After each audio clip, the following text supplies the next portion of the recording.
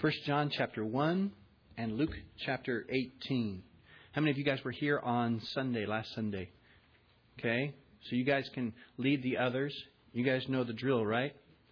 There were 4 things that we learned that John, well, really the Holy Spirit working through the Apostle John, 4 purposes apparently that he wanted to write this letter that we could read it.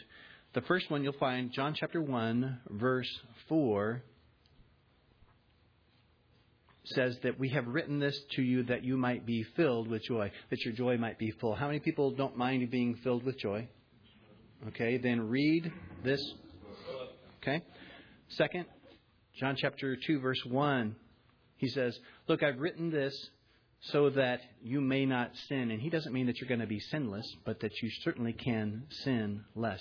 How many people would mind being or wouldn't mind being freed from sin? Okay, read this. John chapter 2 verse 26. He says, I've written this that you might be able to fend off the deceivers, those who try to teach you things that are incorrect about God and lead you down a wrong path. How many people wouldn't mind being able to fend off deceivers? Okay, read this. And finally, chapter 5, verse 13. He says, I've written that you might have assurance, that you might know that you have eternal life. And that with that firm assurance comes that joyous walk, that fruitful walk. How many of you wouldn't mind having firm assurance of your salvation? Okay, read this. Okay, it's just going to be your continual assignment every week while we're in this.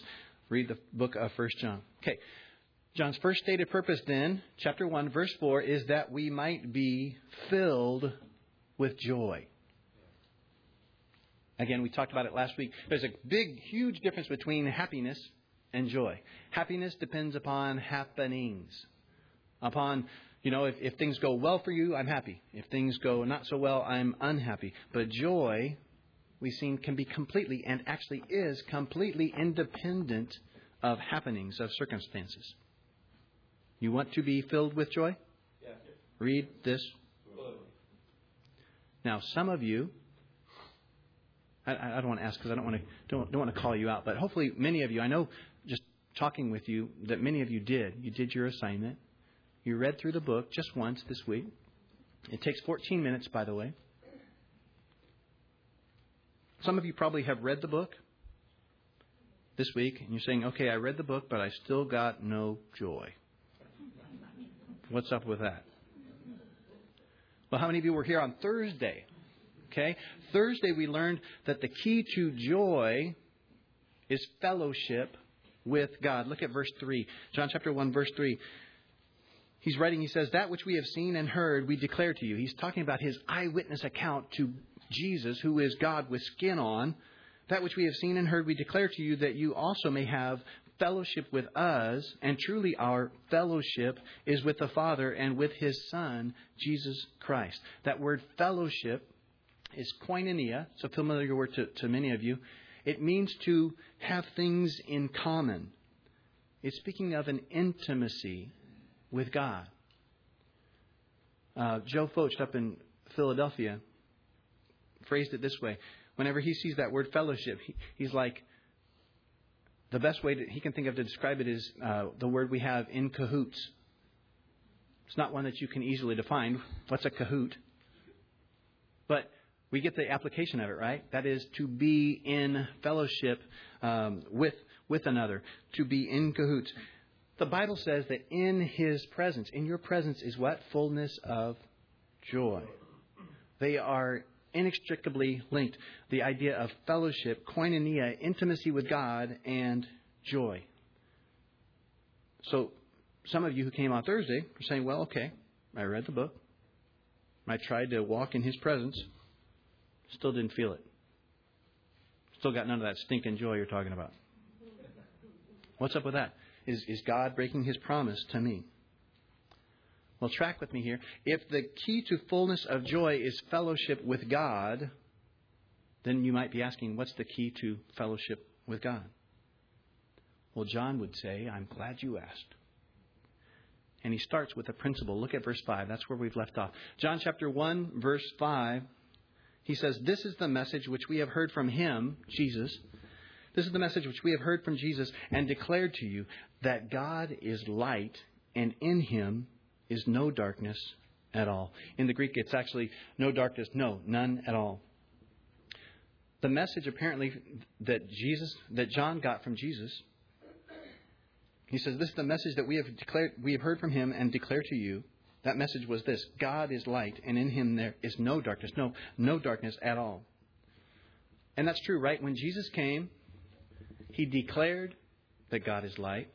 He declared that he was light. His words and his works all pointed to this message: God is light. It's like John is saying in verse 5. Look, one thing I learned from those years that I spent with Jesus in ministry, when he broke into this world from eternity past, the consistent message that I got, and you see it all throughout the book of John, that message that I got that I'm sharing with you is this: God is light, and in him there is no darkness, none at all. In case you weren't with us in the book of John, that theme of God is light is all throughout it. Let me share with you a few. John chapter 1, verse 4. This, speaking of Jesus, the apostle, at the very beginning of it, says, in him was life, and the life was what? The light of men. John chapter 1, verse 9. That was the true light, Jesus, the true light which gives light to every man coming into the world. Then John chapter 8, verse 12, Jesus spoke to them again, saying, I am the light of the world. He who follows me shall not walk in darkness, but have the light of life. John chapter 9, verse 5, as long as I am in the world, Jesus says, I am the light of the world. John chapter 12, verse 35, then Jesus said to them, interesting, right before he goes to the cross, a little while longer, the light is with you. Walk while you have the light, lest darkness overtake you. He who walks in darkness does not know where he is going. John chapter 12, verse 36, I love this one. Jesus says to them, while you have the light, believe in the light, that you may become sons of light. These things Jesus spoke and departed, and was hidden from them. I love it. He's like, make sure you make use of the light while you can. He's gone. The message that Jesus kept saying over and over again, God is light. This is the message that John heard from Jesus, that is God with skin on. God is light. That was the message that he spoke, but it was also the message that he showed. Do you guys remember? Matthew 17, verse 1. Now, after 6 days, Jesus took Peter, James, and John, our eyewitness here, and his brother, James and John, his brother, led them up on a high mountain by themselves, and he was transfigured before them. Meaning, he took that skin back for just a little bit and showed God is light. He was transfigured before them. His face, it says, shone like the sun, and his clothes became as white as the light.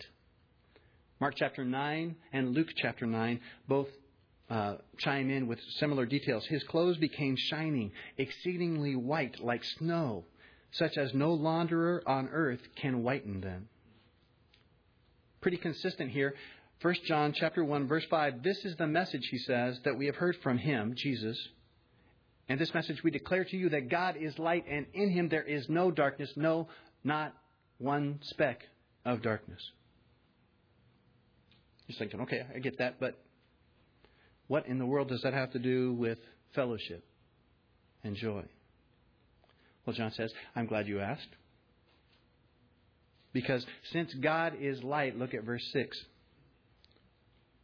If we say that we have fellowship, there's our word, koinonia, intimacy, cahoots. If we say that we are in cahoots with God, if we say that we have fellowship with him and walk in darkness, we lie and do not practice the truth. But if we walk in the light, as he is in the light, we do have fellowship with one another, and the blood of Jesus Christ, his Son, cleanses us from all sin. Y'all, the first point to be made this morning, if you're not filled with joy, and again, joy is different than happiness, okay? There could be some really hard things that you're going through in your life, okay? I'm not saying that if you don't have a smile on your face, but if you're not filled with joy, that is the undergirding of the fact that God loves you and that he's in control of all things. If you are not filled with joy, it's because something has broken your fellowship with Him. And here's the hard part that I have to say. It's not His fault. When John the Baptist looked at Jesus, he said, "There goes the Lamb of God, spotless. In Him there's no darkness at all. There's not one fault." You can't look at Jesus and say, "It's your fault I don't have fellowship with you." God is light.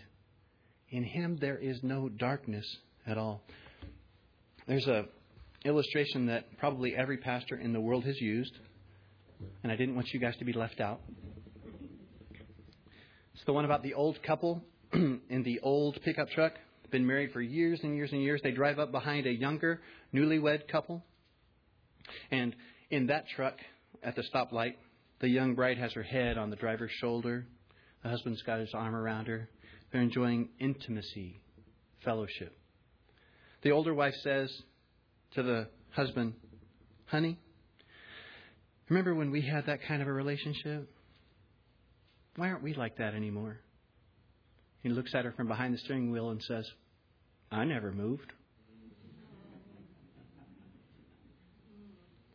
Listen, if you're a believer here this morning and you're missing that, you're longing for that honeymoon intimacy with the Lord, He never moved. Excuse me, it's like those famous theologians, the Righteous Brothers, said. You've lost that loving feeling. He's the same merciful God that He's always been. He's the same one who gave for you the most precious thing in all of the universe so that you could have that sweet fellowship with Him. Verse 5, "This is the message which we have heard from Him and declare to you, that God is light, and in Him there's no darkness, none at all." Verse 6, "If we say that we have this sweet fellowship, if we say that we have koinonia with Him, and yet we walk in darkness, we lie and do not practice the truth." John says, if you say that you have this great intimate fellowship with the living God, and yet you are walking in darkness, well, John just called you a liar. Wasn't me, but John just said that we lie if we say that. That word walk, though, is a very important point that you need to know. The word walk means to make one's way, to progress, to make due use of opportunities. In the Hebrew, it stands for the idea of living, to regulate one's life, to conduct oneself, to pass one's life. See, walking is something in this picture that is a continual, habitual thing. John says, look, if you claim that you have intimacy with Him and yet you habitually progress along the path of darkness, you lie.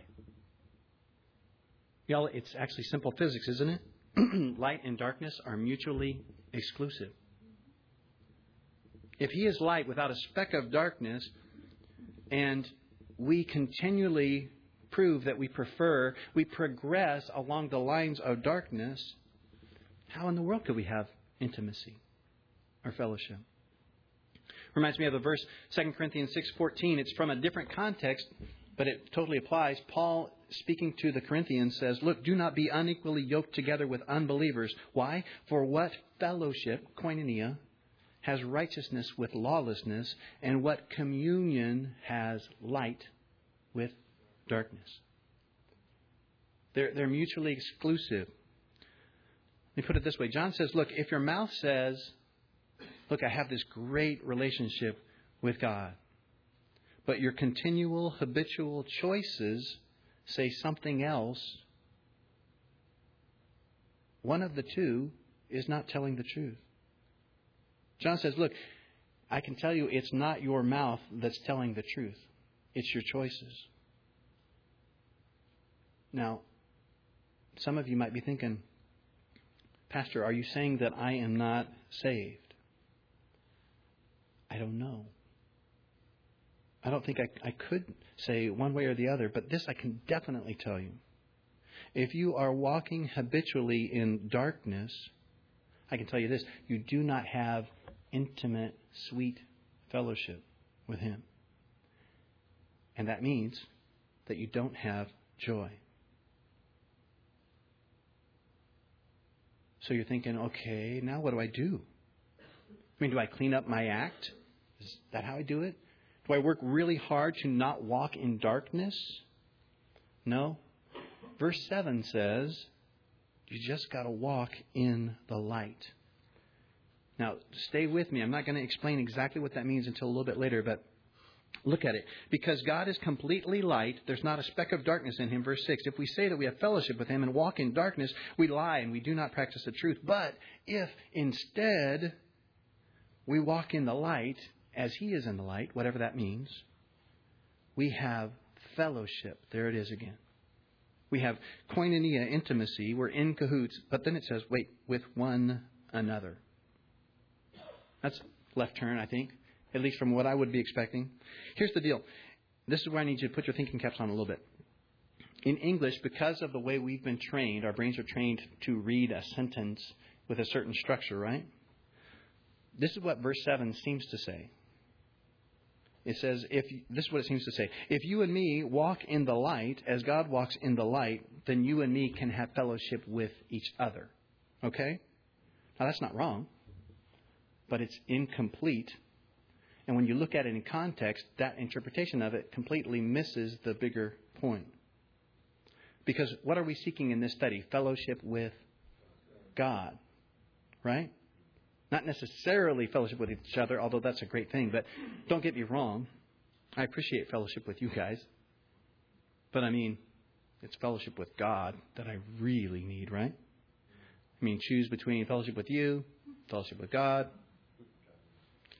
Listen, the good news is we don't have to choose. Let me do it this way. See if this makes sense for you. Just for a few seconds. Verse 7, insert the word I instead of we. Now, you are included in the we, right?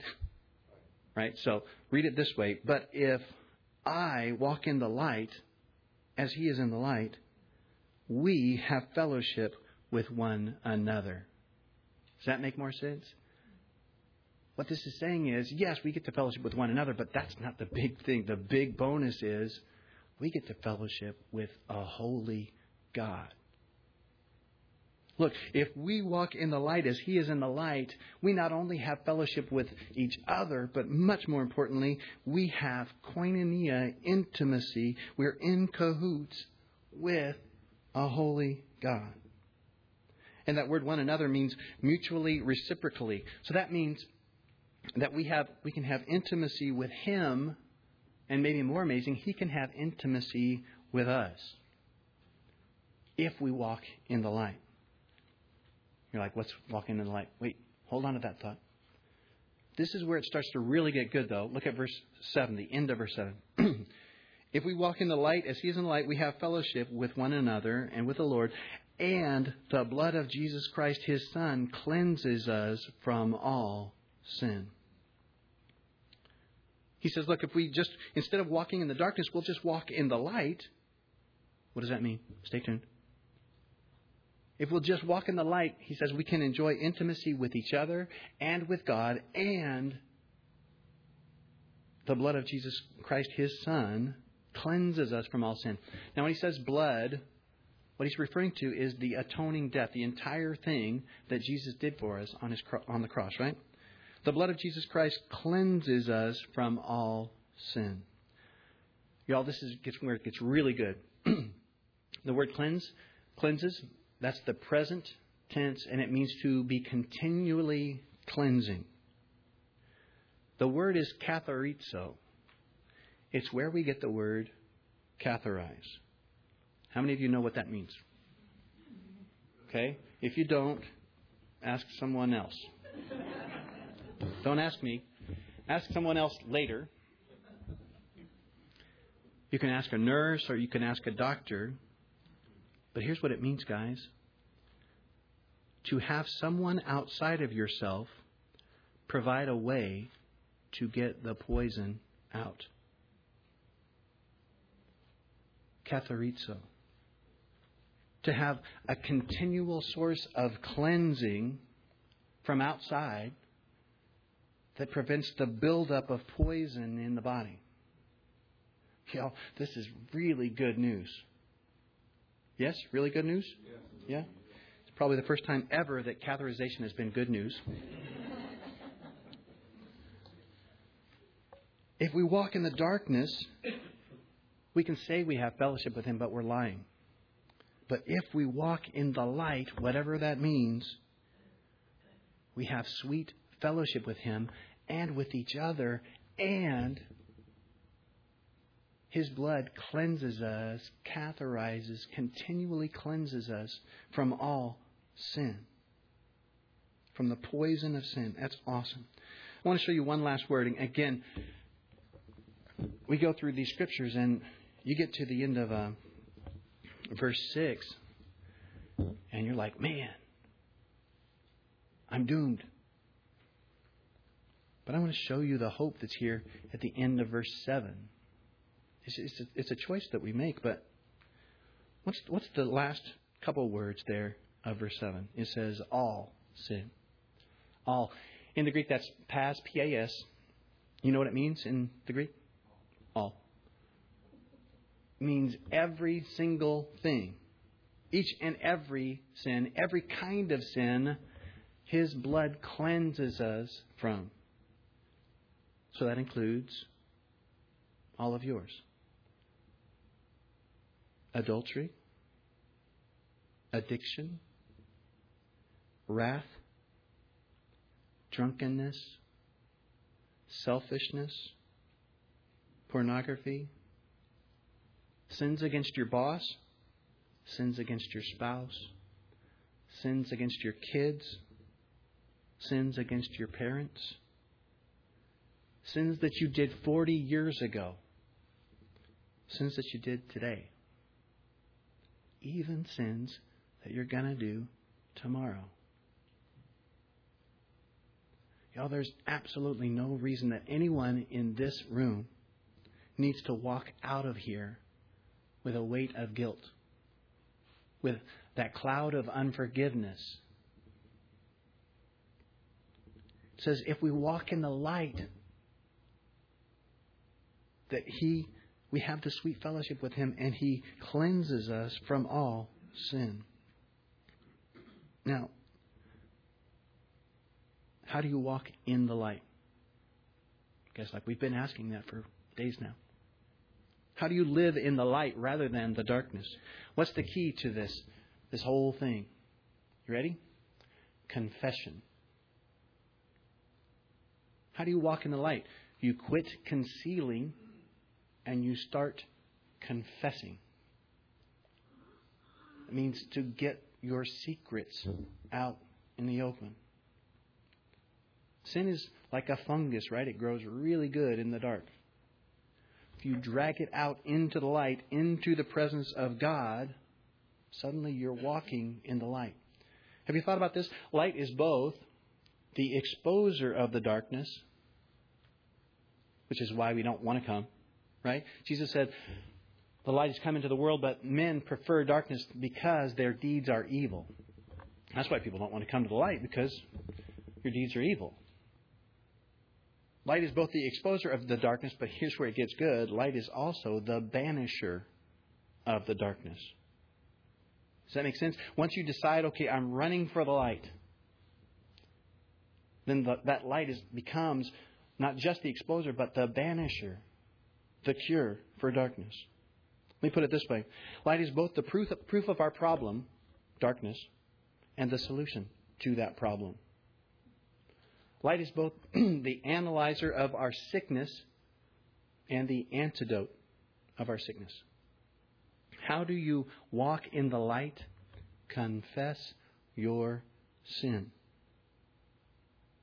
There, I said it, sin. Nobody uses that word very much anymore. I mean, maybe for other people's sins. It's not a comfortable word that people are loving to use these days. You guys want to participate?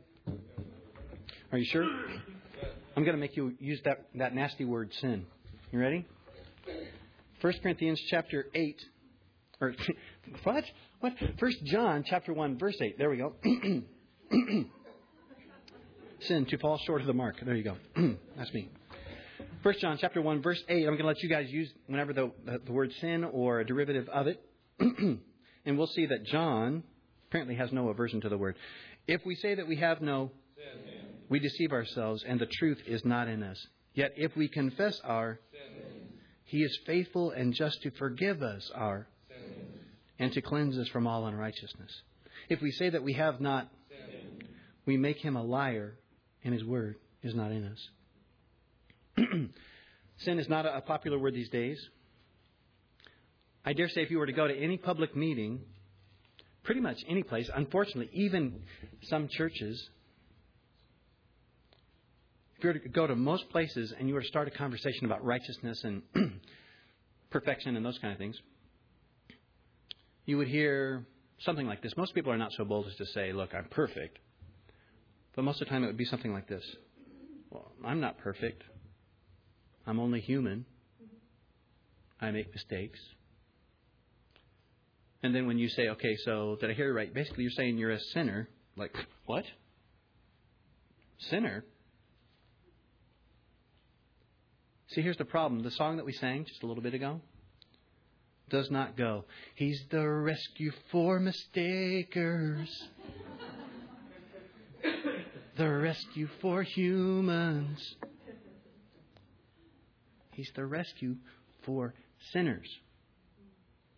Only sinners need a Savior from sin, and therefore only sinners seek a Savior, and only sinners get a Savior. Verse 8, if we say that we have no sin, we deceive ourselves, and the truth is not in us. Now, you're going to see a progression here. Look back at verse 6. He says, look, if we say that we have fellowship with God, this sweet fellowship with God, and yet we walk in darkness, we lie, that is, to other people, hypocrites, right? But verse 8, it gets worse. He says, look, if you say you have no sin, you've turned to lying to yourself. And actually, the Greek word for deceive there, we deceive ourselves, doesn't mean to just lie, but it actually literally means to lead astray.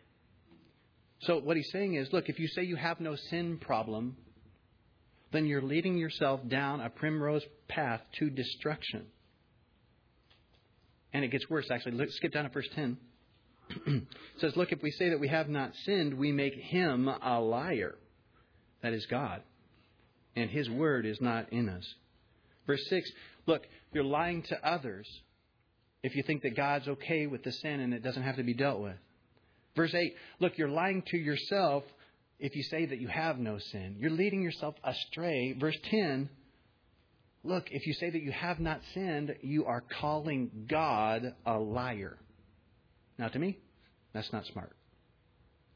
To call God a liar. Because God, in His Word, many times declares the exact opposite of that. Isaiah 53, verse 6, all we like sheep have gone astray. We have turned everyone to his own way. Isaiah 64, 6, but we are all like an unclean thing, and all our righteousness, meaning our very best, most righteous day, the one we are most proud of, is like filthy rags. Romans 3:10, there is none righteous. No, not one. Romans 3:23, for all have sinned and fall short of the glory of God. If you say, well, not me, you're calling God a liar. You guys want to see something really scary? You're like, I don't know. Look at verse 8. It says, if we say that we have no sin, we deceive ourselves, and the truth is not in us. Who described himself as the way, the truth, and the life? Jesus. Look at verse 10. If we say that we have not sinned, we make Him a liar, and His word is not in us. How does John describe Jesus? The Word. That's scary. If you can't even come to the place where you admit that you are a sinner in need of a Savior, the truth is not in you. The Word is not in you. If we walk in darkness and deny our sin, that means we don't even understand how much we need a Savior. But let's go back now. Verse 9, we skipped over and we saved the best for last. Basically, if we walk in darkness and we conceal our sin, we don't enjoy that fellowship. But look at verse 9. If we, on the other hand, confess. Yeah, y'all, that's how you walk in the light. Confess. If we confess our sins, He is faithful and just to forgive us our sins and to cleanse us from all unrighteousness. Did you guys notice verse 6, verse 8, verse 10? The even-numbered are all pretty bad stuff. And the odd-numbered, verse 5 is the principle, and then verse 7 and verse 9 are the solution. It seems to me we're presented once again with life and death. Righteousness, unrighteousness, light and darkness. The choice is ours to make. And it's not that we have to work really hard to do these things. It's to confess. That's the choice. Turn with me to Luke chapter 18. And you will see two people who made their choices. Luke chapter 18, Jesus speaking. Verse 9, He spoke this parable to some who trusted in themselves that they were righteous, and they despised others. Verse 10, Luke 18, verse 10 now. Two men went up to the temple to pray, Jesus says. And one a Pharisee and the other a tax collector. Boom, boom, boom. Nobody liked tax collectors then. They still don't, pretty much. Two men went up to the temple to pray. One a Pharisee, very righteous, really proud of himself, and the other a tax collector. The Pharisee stood and prayed thus with whom? Himself. He thought he was praying to God, but he had no fellowship. He prayed with himself. God, I thank you that I am not like other men, extortioners, unjust, adulterers, or even as this tax collector. I thank you that I'm so much better than those people. Verse 12, here's my laundry list of all the great stuff I've done. I fast twice a week. I give tithes of all that I possess. Well, look at verse 13. And the tax collector, standing afar off, would not so much as raise his eyes to heaven, but he beat his breast. That was the way that they would show repentance back then. He beat his breast saying, God, be merciful to me, a sinner. Jesus says, verse 14, look, I tell you, this man went down to his house justified rather than the other. For everyone who exalts himself will be humbled, and he who humbles himself will be exalted. Turn with me to 1 John chapter 1, verse 9. He says, look, how you walk in the light is confess your sins. If we confess our sins, He is faithful and just to forgive us our sins and to cleanse us from all unrighteousness. That's the family memory verse this week. Y'all, if I had to pick one verse, like if you don't know one verse in the Bible, this might be it, the one that you really need to have. If you don't already have this memorized, do it. Y'all, this is like your lifeline to fellowship with God, to a joyful walk with God. This is your lifeline. This is the antidote for sin. If we confess our sins, and remember, John is speaking this to believers, okay? If we confess our sins, He is faithful and just to forgive us our sins and to cleanse us from all unrighteousness. This, y'all, is how you bring the sin into the light. This is how you walk in the light. Interesting, once again, the tense here, to confess, means a continual confessing. That makes sense. If I know me, a continual confessing. Now, if that scares you, hold on, I'll share about that in a little bit here. But the word confess in the Greek is homologeo. Homo means the same. Logeo, that's that word, the word. What it means then is to say the same thing. To confess means to say the same thing as God. To say the same thing about your sin that God says about your sin. Call it what it is. Not a mistake.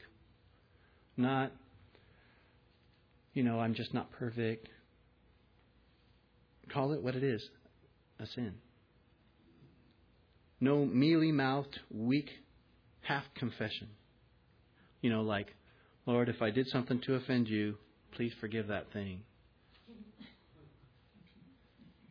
Any of you guys ever received a confession like that?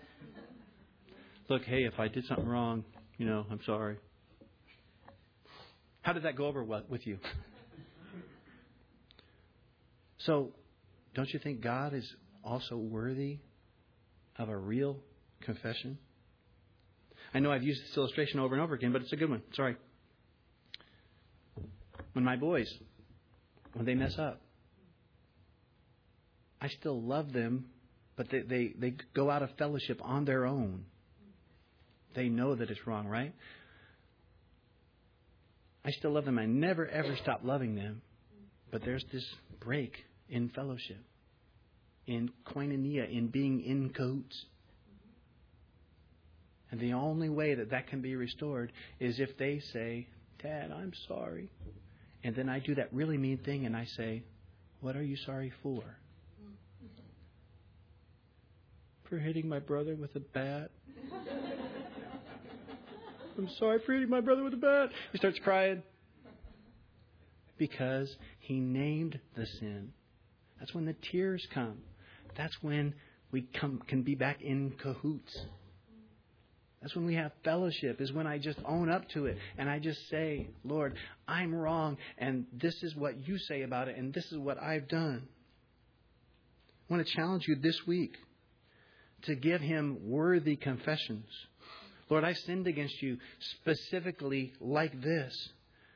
I lied to this person. Lord, I've been adulterous in my heart or in my flesh. Lord, your word says not to be drunk with wine. I've done it. Lord, I've been selfish. I've been lazy. Whatever it is, listen, that's when the tears come. That's when the cleansing comes. Look at verse 9. If we confess our sins, He is faithful and just, this is crazy, to forgive us our sins and to cleanse us from all unrighteousness. The word faithful, there's two definitions, and I think you're going to like both of them. In the Blue Letter Bible, you can find this faithful.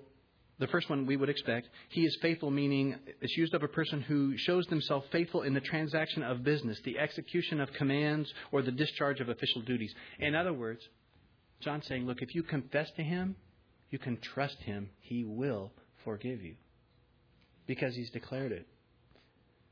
And that one's pretty awesome by itself. But listen to the second possible definition. The word faithful there means easily persuaded. If we confess our sins, He is easily persuaded and just to forgive us our sins. You see what that means? That means you don't have to come and grovel. You don't have to spend hours begging Him for forgiveness. No, this indicates, just like fathers, if you're a dad, you get it. If you're a mom, you get it. You're eager to forgive.